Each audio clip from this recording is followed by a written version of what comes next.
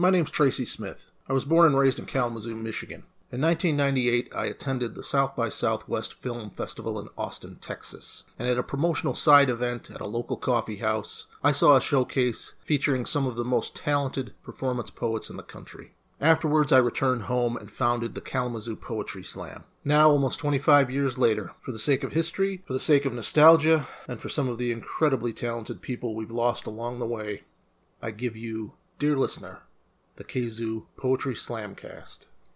This is Slam Poem. Later, like the poems are like, you dirty fucking whore. But this is one of the good ones from the beginning. My ears reach in the suburban noise of night. It was a question asked in one naked moment that never crossed certain lips. I am the smith. I am the poet. I am the Industrial Revolution. No longer bright as fireflies but bold. Finding how wonderful we are, we form the sweet nature of the future and the reasons that we sing. This week's Kazoo Slamcast, we start things off with a little Charlie Burgess music, which I'm sure you've all grown accustomed to by now, followed by the feature set from Marty McCONNELL, who at the time was living in New York City and slamming on their National Slam team, one of their National Slam teams. And then after her feature is the Poetry Slam, and I'm pretty sure this show was recorded in late August or early September of 2001, and by early September I mean September 4th, because we all know what happened after that. And I didn't get the impression that there was a very large elephant in the room that everyone was ignoring when I was listening to the show and doing the final edit, so pretty sure I got the timeline right, and it's a really good show. Enjoy it.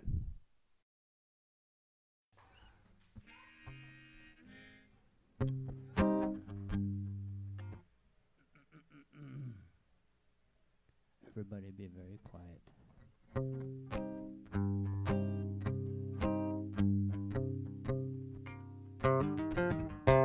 You got beautiful toes, little threes and twos.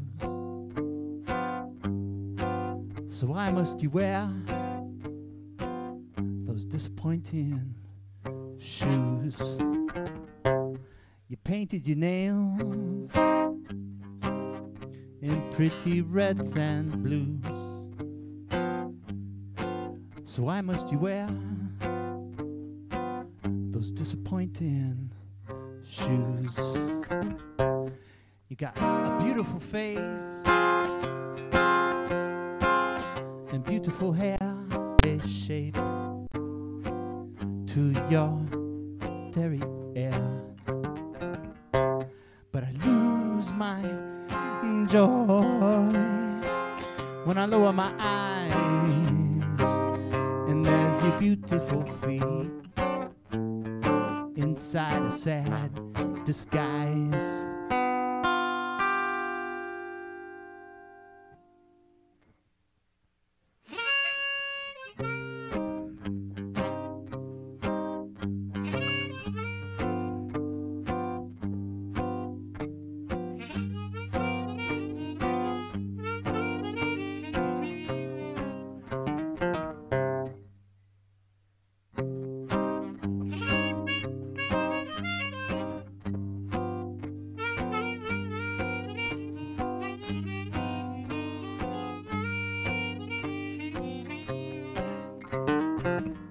Got a beautiful face and beautiful hair and a shapely shape to your derriere. But I lose my joy when I lower my eyes and there's your beautiful feet inside a sad disguise.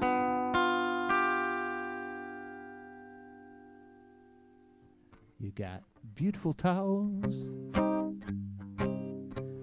in little threes and twos. So why must you wear those disappointing shoes?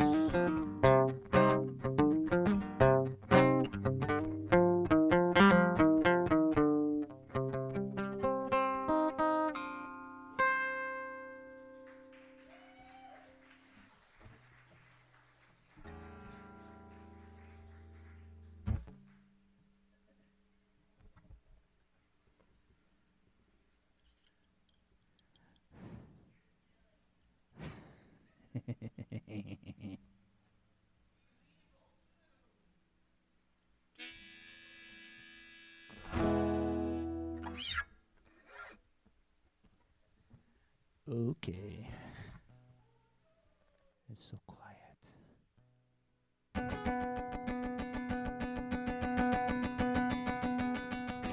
There's a circle in my head. There's a circle in my head. Stop me now. Stop me now. There's a monkey in my pants. A fucking monkey in my pants. Now stop me now. Stop me now.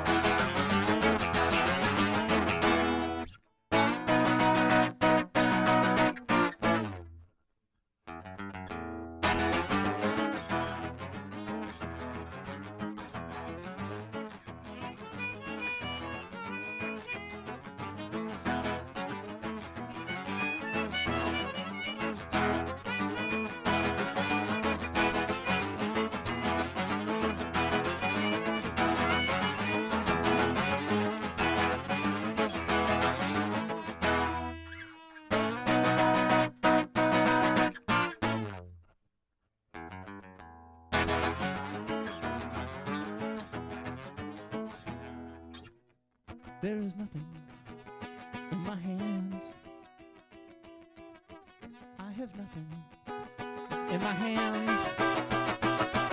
Nothing to stop me now. Nothing can stop me now. Nothing. No, no, no, no, no, no, no, no, no, no, no, nothing. Nothing can stop me now.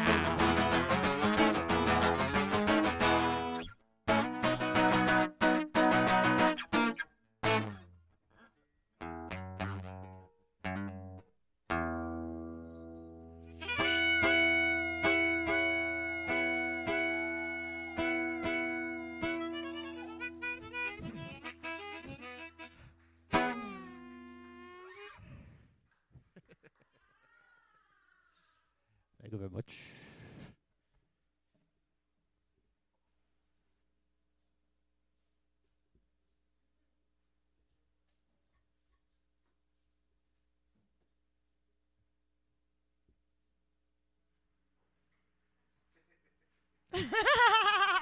Everybody clap for Chuck.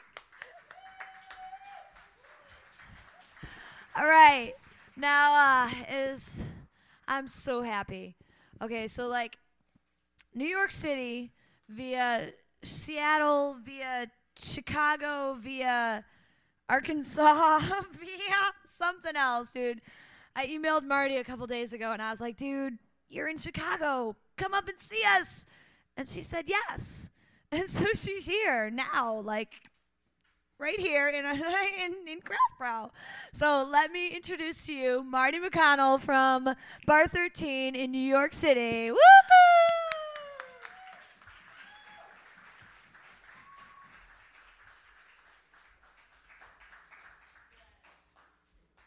Hey, this is very weird for me because I've been on tour all summer with this group called the Morgan, which is an all-female performance poetry troupe, on our Wandering Uterus tour, and then I was in Seattle at the Nationals with my team from New York. So I'm like, what do you mean I'm on a stage by myself for a while?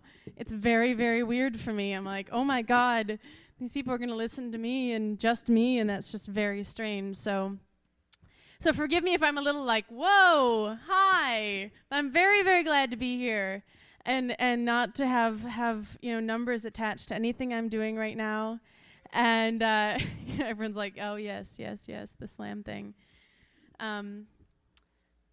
So with that, I guess I'm just going to go right into it and try not to knock this lovely music stand over with my shenanigans.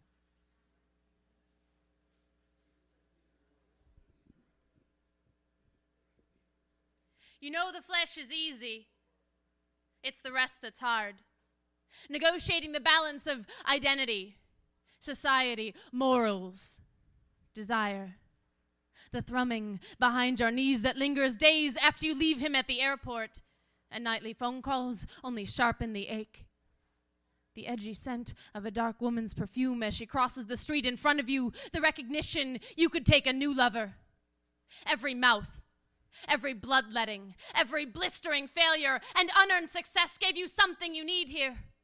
So you will choose, now, in the instant of decision, with her rapidly walking away, knowing that to be one is simpler than to be two, that those who desire both, all, even together, live in the liminal spaces outside even the comfort of labels and limits, knowing you are too many for the minimization, too broad for the boxes, could call yourself gay, except the man perched in the lobby of your heart has grown essential to your breathing. Could call yourself straight, except the woman in the fourth row has a collarbone that makes your lips quiver. So you will choose.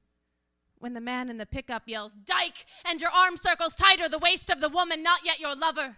When the gorgeous butch at the bar says, "So what are you?" and you know what honesty will cost you.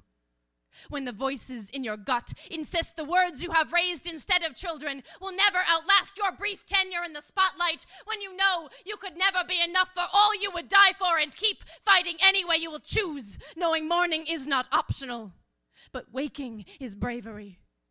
Knowing the man in the pickup has a cousin currently gathering the courage to come out, and she will hear you speak 2 Mondays from now and her chin will rise a bit. Knowing all you can do to get through this day without running into the woods or rush hour traffic is choose what connects your gut to your spine, to your heart, wearing the proof of your life in the price your loud pen will exact, knowing this life is an argument with darkness. A battle to believe that morning holds something worth waking for. Something harder than flesh.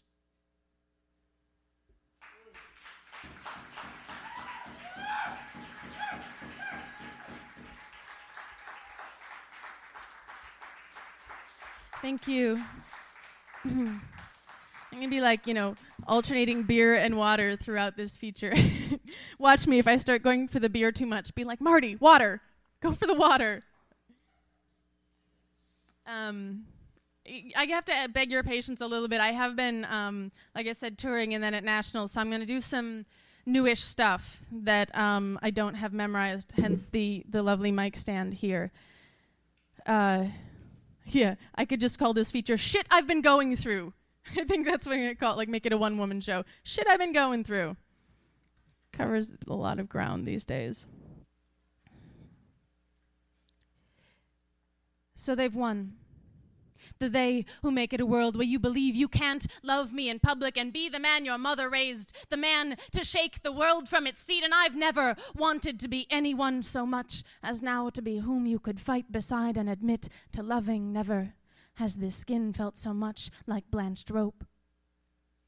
And the irony that I wouldn't trade, if I could, 1 ounce of who I am, though it cost me your love, and I'd die for love. Beautiful, stupid sentiment, I am desolate, mapless. This morning, I woke up screaming, no, again and again and again and again, the dream shreds whirling my tears into hurricane. I don't know how to begin to forge a world where no one must surrender love for sake of skin except by loving you. And that, no longer an option. Does choosing not to love me make you more a hypocrite or less? Can you say now with clean conscience, I would never love a white woman? And I know this is privilege talking. I know our battles are incomparable, but I've lived under headlamp stares for years, borne the sideways glares and unsubtle stage whispers of those who demand choice, who claim if I am not one thing or another, my love either way is a lie or less worthy, and I have held the middle ground that slipped and fissured beneath my boots, not perfectly, but held. But this is just me, and I've never been inside your skin. Near as I felt your blood pulse to mine, it is not mine. So I can only ask to understand why.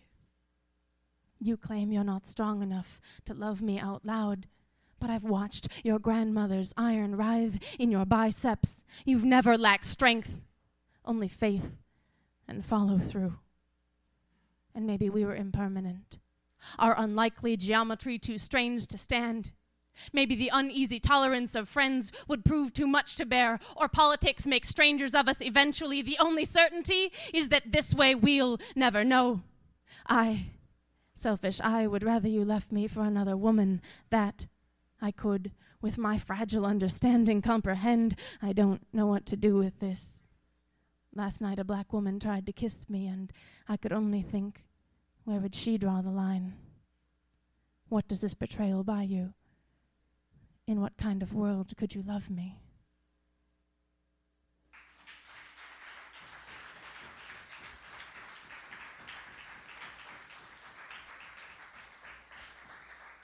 Yeah, shit I've been going through. When I was on tour last year, at one point I was listening to a tape that the Academy of American Poets put out by a poet named Kamal Brathwaite. I don't know if any of you know him at all. He's a Caribbean poet, and he's astounding. If you find anything by him, buy it. Listen to it, read it, whatever. And I actually pulled off the side of the road on tour, and I wrote this poem. So I don't know, maybe we had like half an hour to spare in between shows or something, because normally we don't have time, and I write on my lap. But this is Redemption Prayer for Kamal Brathwaite. Caribbean prophet man, I bow to your song, my pale brain contorting to follow each elliptical syllable. I'm embarrassed even to ink homage to this, but you goad me to words, insisting listening is not enough. Last month, a woman asked where she could sign up for my revolution. I told her I had no answers, urged her to read others. I should have sent her to you. You, the voice of 200,000 dead in a diaspora of which I still know shamefully little. I, so faintly acquainted with death, how can I speak tonight? Knowing these verbs cure nothing of the wet hell you decry, I would weep for it. But you want none of my salt, I'm sure. Where I stopped to write this, a sign reads, "Buffalo are dangerous. View from a distance." None appear beyond the fence, just broad grass and canyon. The Badlands, a man tells his daughter. It is the Theodore Roosevelt National Park. And on the radio, Kamal Brathwaite is braiding life out of purgatory. I believe my ears unworthy would offer this sun-crimson skin as penance for sins of indirect ancestors, but shame makes sour sacrifice. My family ghosts speak with Chicago's harsh corners and Midwestern flatness, sing of smaller sufferings, years of drought and flooded farmland, depression babies, Southern Civil War prisons. You tell me of drums, of gongs, and God in words my dictionary does not own. Grant faces to the masses massacred in this middle passage. Drop a still-beating heart on the page and dare us critique its bleeding. Poet, you haul me gut first into the howl of a drowning man. Make me want to surrender this easy existence, stand witness to atrocities, vomit the apathy that strings us sterile and useless, abandon verse to turn activist and reporter, give up love songs altogether. I cannot mend the offenses of hands that match mine, cannot apologize for the unchosen ivory pitch of this skin, can only offer you this raw throat and these small white fists. Ask, where do I sign up for your revolution?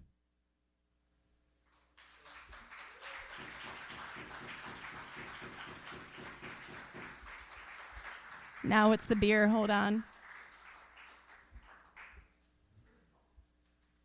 While I was on tour this summer, my grandma Trout passed away, which was not so sad, as she was almost 90 and got to die at home.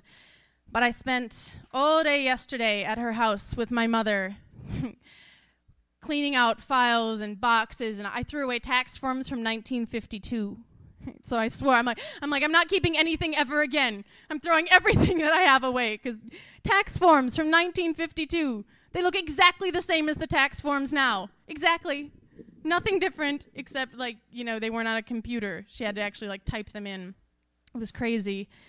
And we found her wedding dress, which she had made into a party dress just by cutting the sleeves off, and it fit me perfectly. It's really scary. I was like, I don't believe in marriage. Shit. Like, why am I the one the wedding dress fits? She has, 35 grandchildren and 74 great-grandchildren. It fits me?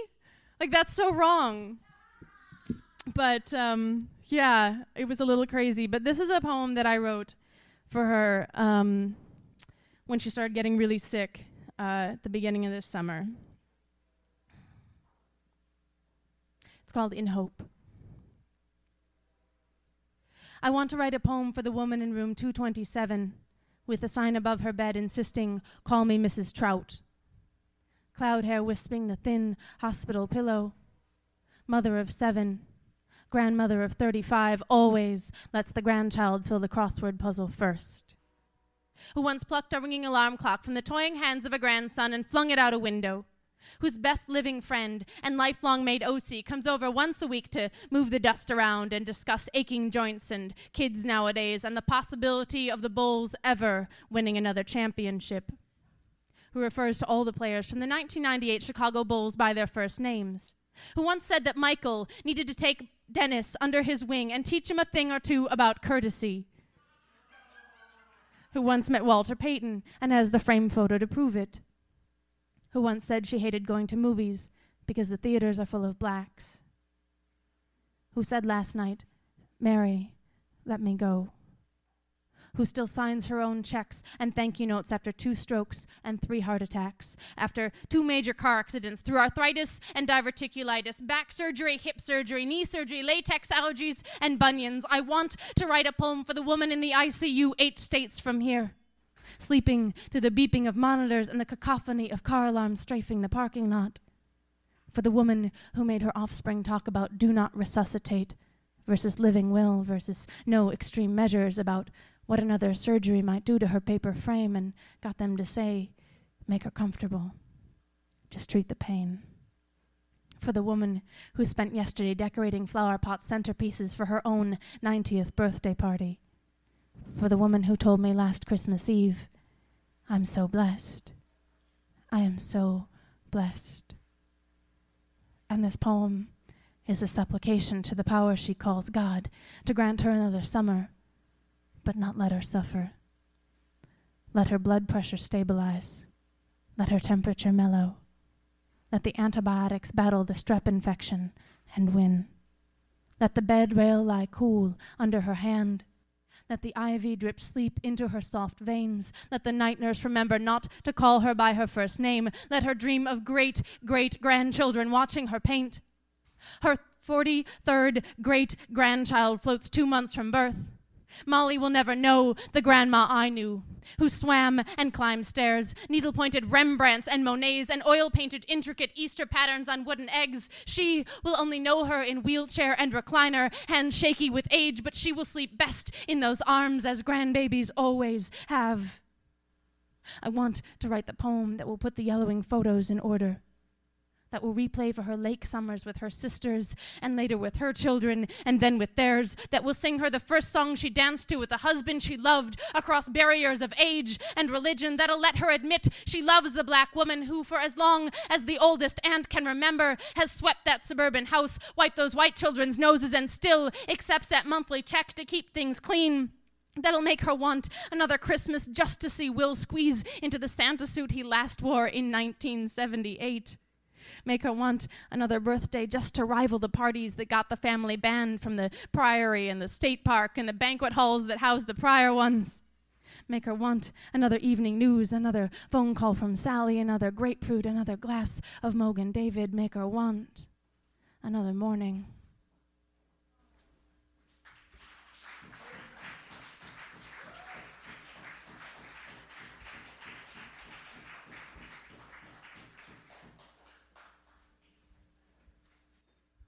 I've discovered that the beer is making me phlegmy, so I'm going to attempt not to drink any more of it.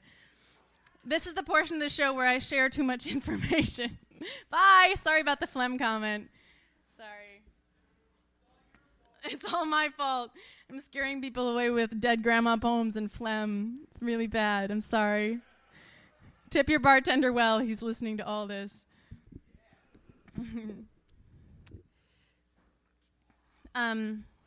Yeah, shit that I'm dealing with.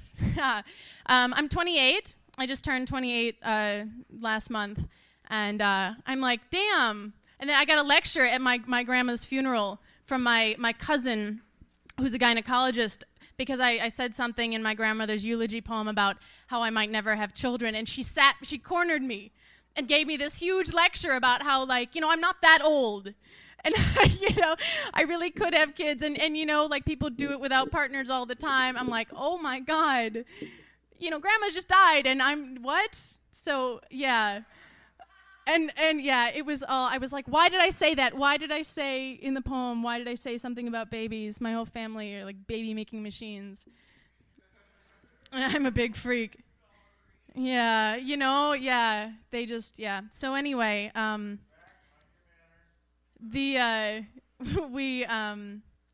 had written this poem before that, and I almost recited it to her, and then I was like, it's just not worth it.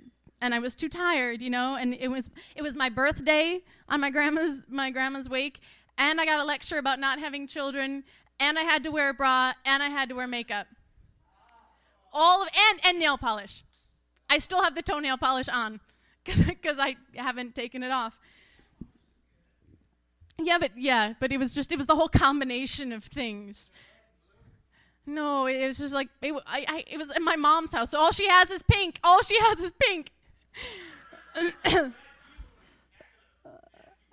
It was bad. It was all bad. Anyway, so I was too tired and in too much underwear to go ahead and recite this poem to her. So, so I'm going to go ahead and do this. It's called Prayer Unfinished. Waiting for blood, I track back twinges, appetites, water weight. Haven't begged for blood in years, willed contraction into an unsure womb. But I've been savoring names, rolling them around in my mouth, matching them to your sweet potential scent. Likely I'm unfit, an incurable skeptic, consumed with all I still want to do. Would you sleep backstage in the green room? Eat Cheerios in the van between Fayetteville and Memphis? The only life I can offer defies every textbook. But if you insist on existing, clinging hard to my pillowed interior, take this life of protest and rapture. In this land of smokestacks, I can't even promise you air. But I can promise you honesty and the pain of knowing too much. Promise inappropriate laughter. Swear the hands of family and revolutionaries will harbor and lift you. Ours is a red legacy, and children of poets get weaned on questions, grow riddles in their bellies, but in blood I would bear you. And the spilled and guilty bloods of your ancestors would river you through this country damp with it. Forgive me for wanting you so much. I would bring you into this violent nation without the weapons of privilege or pure bloodline, knowing you are not the only cause I might die for. But if we wait until this world deserves you, I will never know whether you have your grandfather's crooked walk or your aunt's imperfect pitch. Tarot readers and grandmothers have dreamed of your arrival, warned you may not come at all. So this prayer is for you, tiny fusion of cells, kinetic energy deciding whether to be. I hesitate to name you, knowing I could never give you half what I've been granted. Tonight, I leak red, carry stains to familiar altars. Forgive me for believing in my own insufficiency, for postponing you to extinction. Sleep safe now, with whatever God holds you closest while I wait to grow worthy of you.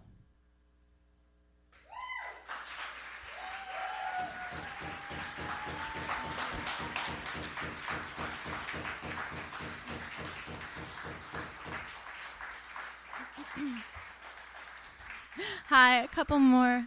Hi, bye. It's okay. Don't feel bad for leaving. Don't even feel a little bit bad about it. Even as you're walking out, don't feel bad. Nope. Walk out on poetry all the time. This is new, and I'm kind of excited because it's actually a combination of 3 poems that I've been working on, and they all just like came together, and I was like, yay! I just got my MFA in poetry, and so that's the technical term. Yay! Like, we sit in class at this, like really expensive school and say, yay, it worked. I'm sure there's some more technical term for it, but we just call it yay. Call her broken.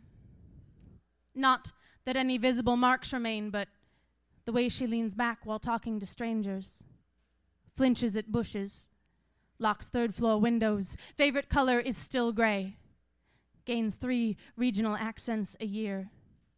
Your hand still fits in the small of her back, and sometimes she lets you. Mostly, it's the flickers in her peripheral vision.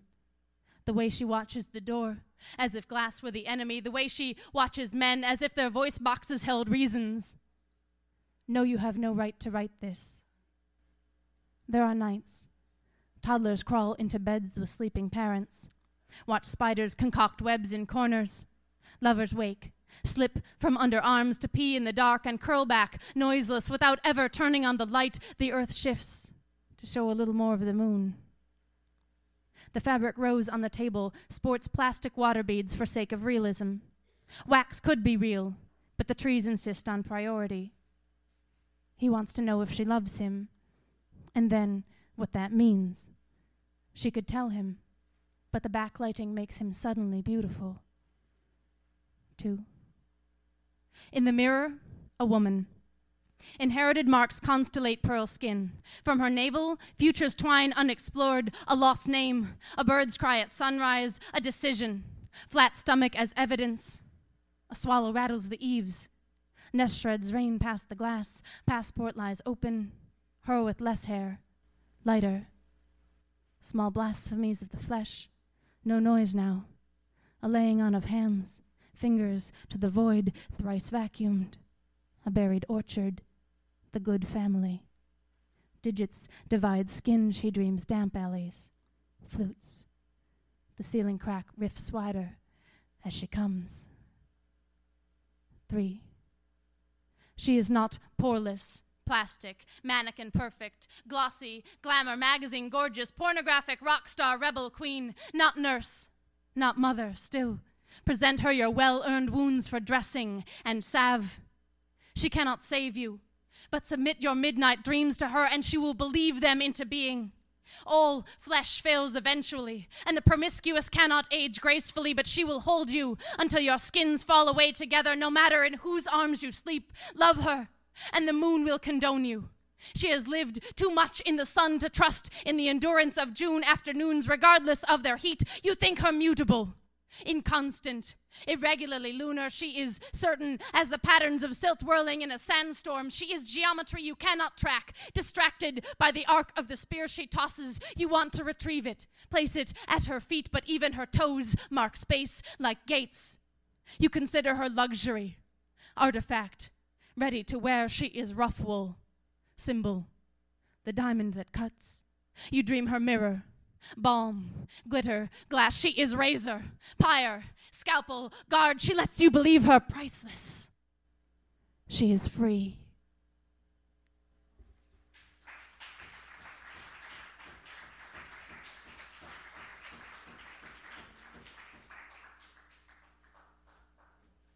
All right, so I guess I'll do one more, and I'm trying to decide which of these two to do. The one on the right. Okay. Well, she yelled it out first, and it's probably a better ending poem anyway. I actually wrote this.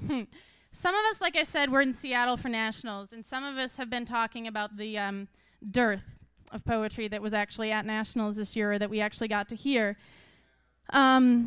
This is. As much as I don't like to write response poems, this is sort of a response. But this is a poem that requires a swig of beer first, so hold on. I think everybody ought to take a swig of whatever beverage they have. It's just right now called Raw Poem. Write a poem without skin. Bright like fire through eyelids, one that will not settle down, will not speak in composed tones to ignorance, to hatred, to blame. One that will rise up and redefine wrath as too much love for silence. We are each the miscast reflection of our inflicted life, but voice demands a deeper look. More than a passing glance to ensure privilege is intact, more than pitching rocks in the river to alter our image, more than hanging pictures of who we'd like to be over our given faces. Speak, poet. Speak, you closet prophets and hidden mystics. Listen, poet. Listen, you not quite activists and former warriors. We live in dangerous times where one lesbian friend grants you use of the word faggot, where Japs attack Pearl Harbor unprovoked on the big screen every night, where magazines insist I look better now I can't afford to overeat, where I still can't marry a woman in America and this uterus is still subject to some man's law. Tell me what you stand for. Tell me you stand for something more than the symbol on your sneakers. Dig into the secrets that cushion your soul. You are not effective unless you are vulnerable. Howl with the courage of lunatics and saints. Sieve your words through bullet-punctured steel. Drive too fast into the mouth of the monster you fear most. Learn how asphalt tastes. Listen until you have something to say that draws fire on the palms of strangers, that pulls jumpers from ledges, that makes babies sigh in the womb. Then listen more. Listen harder to the laughter of maniacs, to the echoes in Grand Central Station, to the rustling of evergreens and the mating calls of ravens. Study the eyes of survivors and killers. Know you could be either. Write every word as if it were etched on your grave. Thank you all so much. Thank you.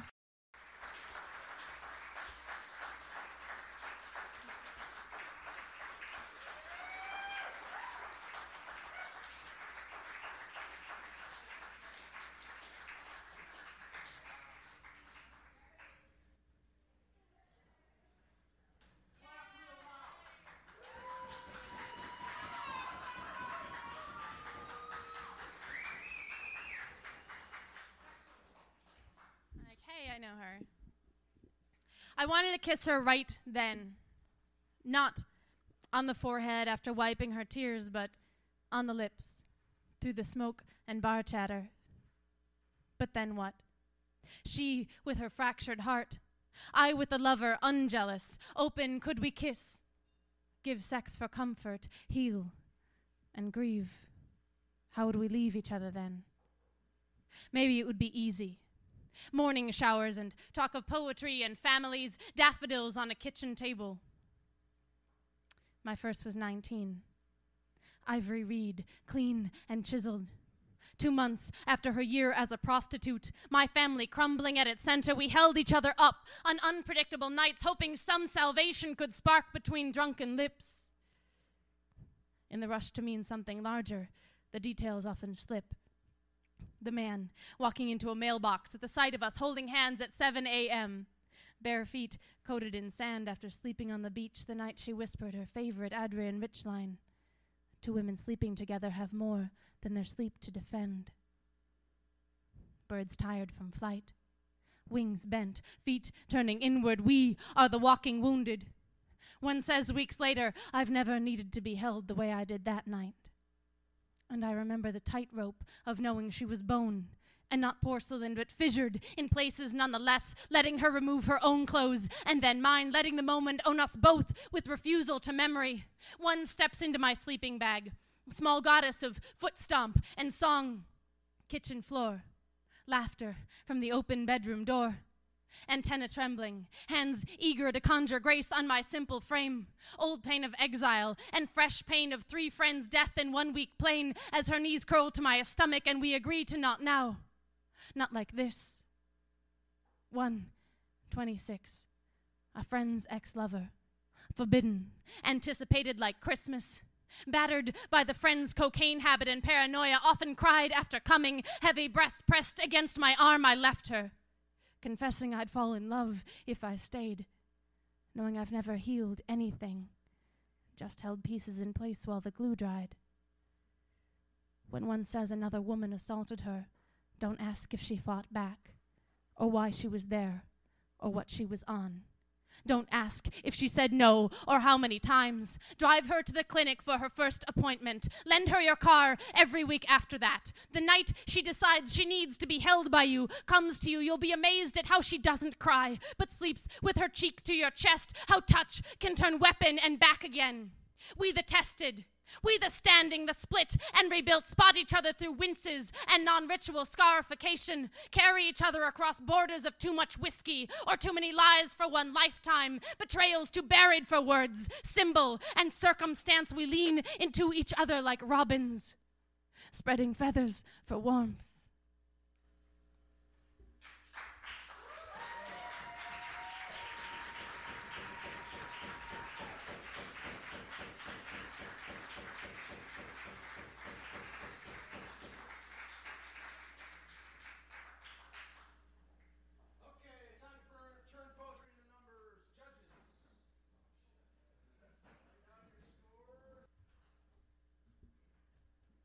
Stubby mic.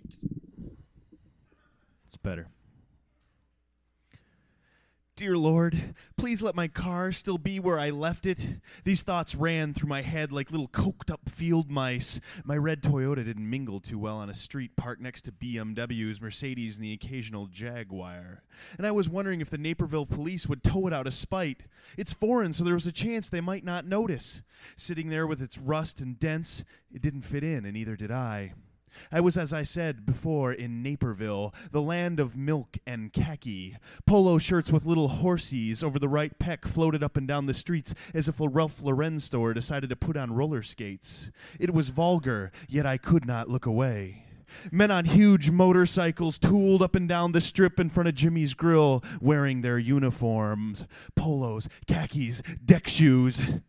I just finished eating at a restaurant called the Samba Room. It's an upscale Cuban place that serves $6 beers and $8 mixed drinks. It was reservation only, due in fact to the excellent cuisine, and they kept all the Cubans in the kitchen safely hidden from view. I suppose they bring them out once in a while as a novelty act, but I'm sure the regulars would just have them stay away and do the thing Cuban Americans do for minimum wage. The little Aryan boy waiters were excellent in their pressed uniforms, looking like little blonde penguins. Of course, I received some odd looks with me in my faded carpenter jeans and Carhartt t-shirt, but I guess I was white, so that afforded me some courtesy. During the meal, a small black face pressed itself halfway up the front door, staring in at us. The man in the booth next to me sneered, "Damn darky kid's gonna get fingerprints all over the glass." I presume it was his wife who said, "Lord Bruce, show some class. You know we call those people colored now." Bruce replied, "How times change." How they change indeed, Bruce. That little black face might even own a house next to yours in 20 years. I got up only eating half my meal. I left a 20 on the table and told him to keep the change, all 8 cents of it.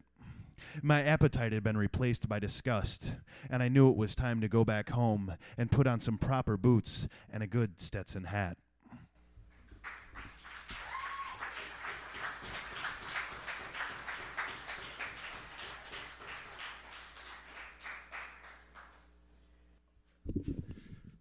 Anyway, just because I don't want to get a reputation for like sucking up to the judges, this is, I love writing response poetry, and this is about somebody from a former New York Nationals squad. And so anyway, this is, well, but on the other hand, it's, you know, I got relatives that this applies to. So this is called More Than Anger. There is more than anger behind my eyes, even when you piss me off, my brother. For all men are brothers, I've been told, but I don't have to acknowledge them in public. Every hard-fought step on my journey from full-grown boy to half-formed man, and every back step along that path, you dogged me, my brother. Again with your bullshit. Louder this time like it might make it true. Don't say, this one particular woman. Say women, all women, generalize to me, brother. Put me instantly beyond exhaustion. Smugly assume that I'm part of some asshole brotherhood of real men. And if I disagree, you'll tell me I'm just being PC and shout me down if you suspect I'm being personally correct, so you can sound like Rush Limbaugh. But I've got a call in for your sexist program. Been there. done it. It made me weak, and it made me sick. No one stands over you with a stick. You are choosing this way to be, and don't lie to yourself, because you can't lie to me. I've been you. And I know that to you, my mother is a bitch. And my sister, and my mate, and all my friends that make up the oppressed 51%. You don't want to see them as people. I do see you pretend sometimes. You believe in equal rights for bitches and stuff.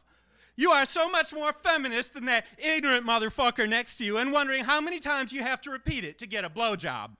You've got that trick down of insulting women and then asking, can't you take a joke? You're ready to suppress your personal shit for the woman you hope to fuck and on a hair trigger to piss and moan if there's no hope in hell. You've got it. You know how to talk. That enlightened male shit. You've got it, oh my brother. The fuck you do. See, I've been you. Socialized on the same fictional, biblical, and commercial bullshit concerning women. But you can lose it all. Look behind my eyes to where I dug deep past anger to honest sorrow the last time a woman told me it was over. Behind my eyes, you'll find pure joy now when I watch the young women dance with each other because I don't have a single expectation of them anymore. And fear. I've hidden fear under boasting pride, like maybe I'm not man enough and money, status, or kicking ass aren't enough to make me a man. I've lied to myself too, made 1,000 excuses, lined up like soldiers. What are they defending, oh my brother? Your ancestor cut his own flesh to mourn a lost child. Your forgotten relation laughs out loud as tears stream down his cheeks, and he holds life's ironies like kittens. And your wannabe shaman brother has one stupid message straight from forgotten gods. That this is not about not getting laid. It's about not being miserable while you're not getting laid. I've been you, my brother, but I won't be again. Look behind my eyes. You may find more than anger.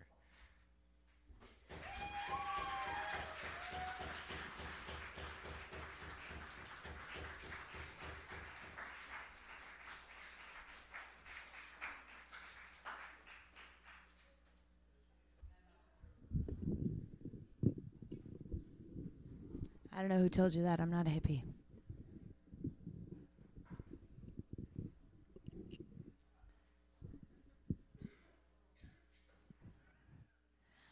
I'm spending my time gazing into the faces of strangers, waiting for the story to unfold.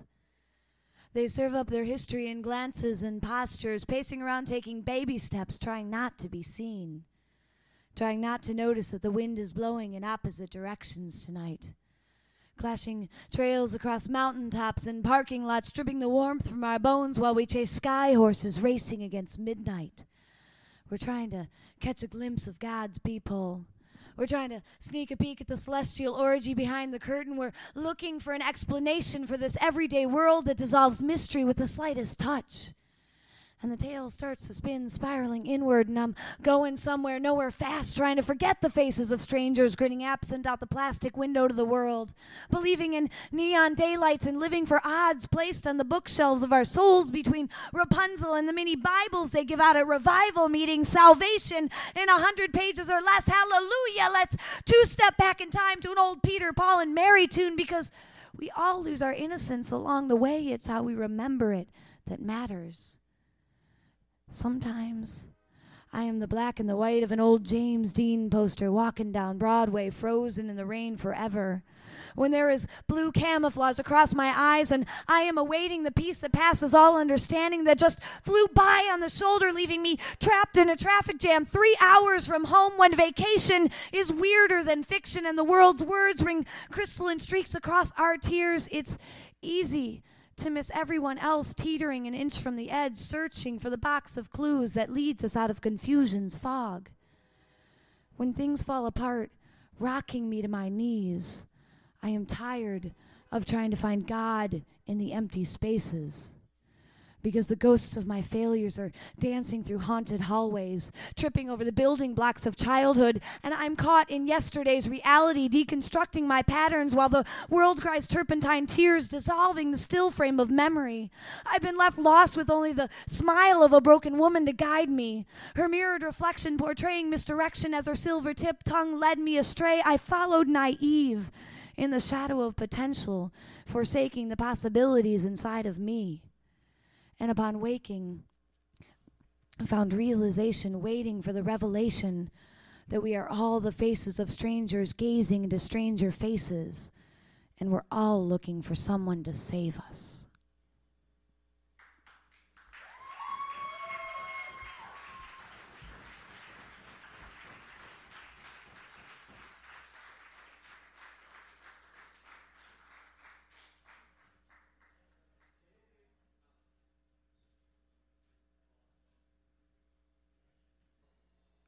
Mark Jones had my brother pinned to the ground. I stood by while he pummeled his face, me weakly whispering, "Enough, that's enough." Later, retelling the story to stunned friends, I had struggled to break free, arms held behind my back, but I was only held by a threat. "You want to be next, huh?" I stood by while he kicked my brother in the stomach. My brother started lifting weights because I stood by while he smashed his nose, cut his lip, cracked his ribs, bruised his kidneys. Television reporters interviewing a woman after saving 4 children, strangers in a burning home she carried down one by one through blazing door frames, or man after saving drowning dog from flood-raged rivers, always hear the same words from these heroes. I didn't think. I just did what I had to do. And I wonder if I would do the same, or would I be one of the nameless onlookers measuring flames, heat versus thickness of skin, or rivers' velocity versus strength of arms and legs? By then, the hero has already acted. Emerging blackened and coughing from smoke, carrying the last child, and her arms are dripping and exhausted, lifting a golden retriever to dry ground. And I? In a room full of angry, laughing heads, lips bare to show gnashing teeth, spitting acid slander, me struggling to speak behind tightly pressed lips, and reminded of Peter denying Christ once. "He is not my brother." Twice, "That is not my brother." Thrice, "That was not my brother." And I at a family reunion in northern Michigan, listening to my uncle proudly sharing his newest repertoire of Korean shopkeeper jokes, me not laughing but silent. Imagine a man on the side of a lonely Jasper Road, watching the corpse of James Byrd Jr. dragging in the gravel, bouncing in the air, clothes and skin and limbs shredded to pieces behind a pickup truck. The man whispering to himself, "That ain't my brother. That ain't my brother." And I at a smoky college bar, drinking a beer in private, hearing the pack of alpha megas ramble off the drunken litany of ass pirate, butt surfer, bone licker, fudge packer. Imagine a reluctant man in a darkly lit Laramie bar wanting to warn Matthew Shepard that the pretenders he was leaving with had nothing but blood on their brains, saying nothing as Matthew walks out the door to a wooden fence and a pistol whipping. And back in the bar, the silent man convinces the bottom of his shot glass, "That was not my brother. That was not my brother." I always wanted to be the hero. Always wanted to do the right thing, but always thinking too much, shutting my mouth instead. Scars on my tongue read like a thesaurus of all the words I never said. But no more. That's enough. The next time I see a father cuff his child, I will call him out. The next time I hear the bangs and crashes, the ensuing weeping from the upstairs apartment, I will pound on that door. The next time I see a cross burning, I will tear it down. The next time I am called to act, I will not think, I will not shrink, I will do what must be done.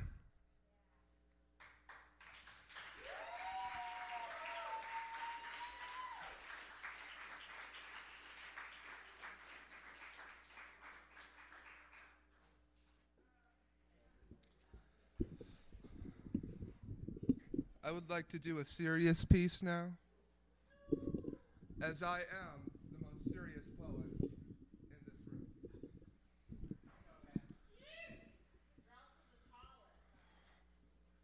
this room. That is it! I have had enough! I am fucking sick of seeing couples in public! All those happy, stupid, lovey-dovey, kissy, moronic nickname. No, I'll miss you more. No, I'll miss you more. No, I'll miss you more. Assholes wanting their happiness left and right and left and right. Watching my own gender turn into a bunch of whipped little boys every time they think they've met someone who will let them fuck. I am sick of it. I am declaring war on the dating process. I'll start by ruining every date I see. Take up a job at the Olive Garden, slipping high-strength laxatives into every couple's food. I'll go to my second job as a studio projectionist at Studio 28, subliminally splicing single-frame messages into every scene reading, whoa, he'll leave you. She's sleeping with your friend. He doesn't love you. And Lorena Bobbitt! I'll deflate limo tires outside of proms and pay the chauffeurs to get lost in burn-ups. Well, the big strapping man in back can get out and ask Toothless Joe directions to the Van Andel Museum. But I'm not going to stop there. I'm going to get a job at the Grand Rapids Press and Photoshop images of famous serial killers into wedding announcement photos, standing next to a hopeful bride-to-be, and print phony divorce notices of every married couple I know. I'm declaring war on the matchmakers, too, setting up hundreds of fake accounts showing off all the personality traits of such winners as Box 741, Jeff. Hi, my name is Jeff.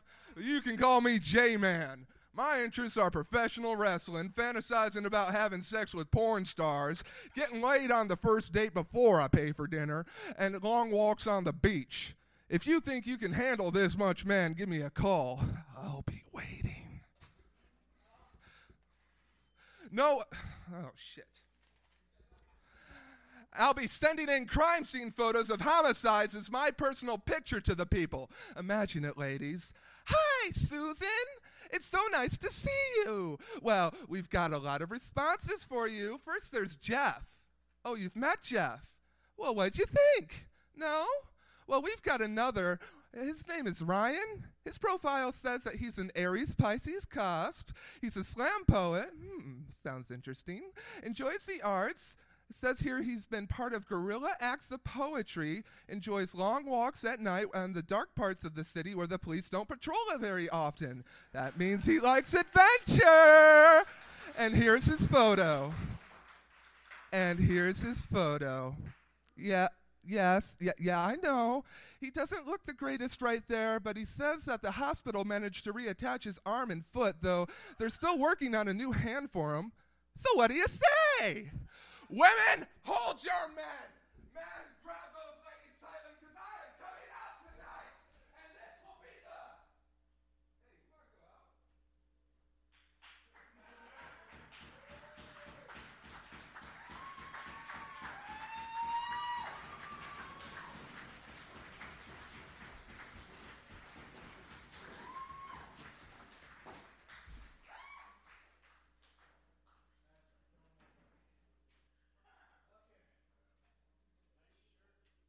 It's all cluttered and crazy up here. I'm gonna do one I ain't did in a while. It's that man who's laid back but still keeps it wild. A drifter as a man, outcasted as a child. Now mentally I never let it bother me much, because instead of being blessed, well, a nigga was touched in the dome. Leave me alone, I gotta get my thoughts straight. I try to hold it down but I can't concentrate. Reoccurring nightmares, screams in the dark. Did I bring this on myself or was I fucked from the start? My head stuck in the clouds, tears falling to earth, cause I've been trapped in this hell since birth. Now worse comes to worse and makes a nigga have to wonder why. I lie each time I smile cause really I wanna cry. Damn, so confused, so at times I gotta ask, should I cancel my future just to escape from my past? Whoever said that this life I lead was simple? If it was, I wouldn't do 85 through residentials, wouldn't have to deal crooked thoughts all the time, wouldn't have to struggle just to find peace of mind. And so a sad chapter must come to a close because the alcohol just spilled all in my clothes. Damn.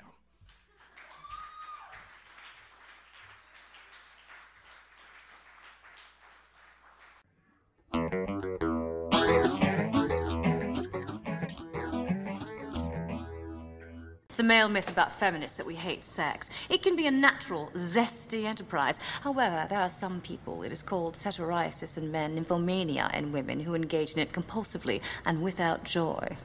Oh, no. Oh, yes.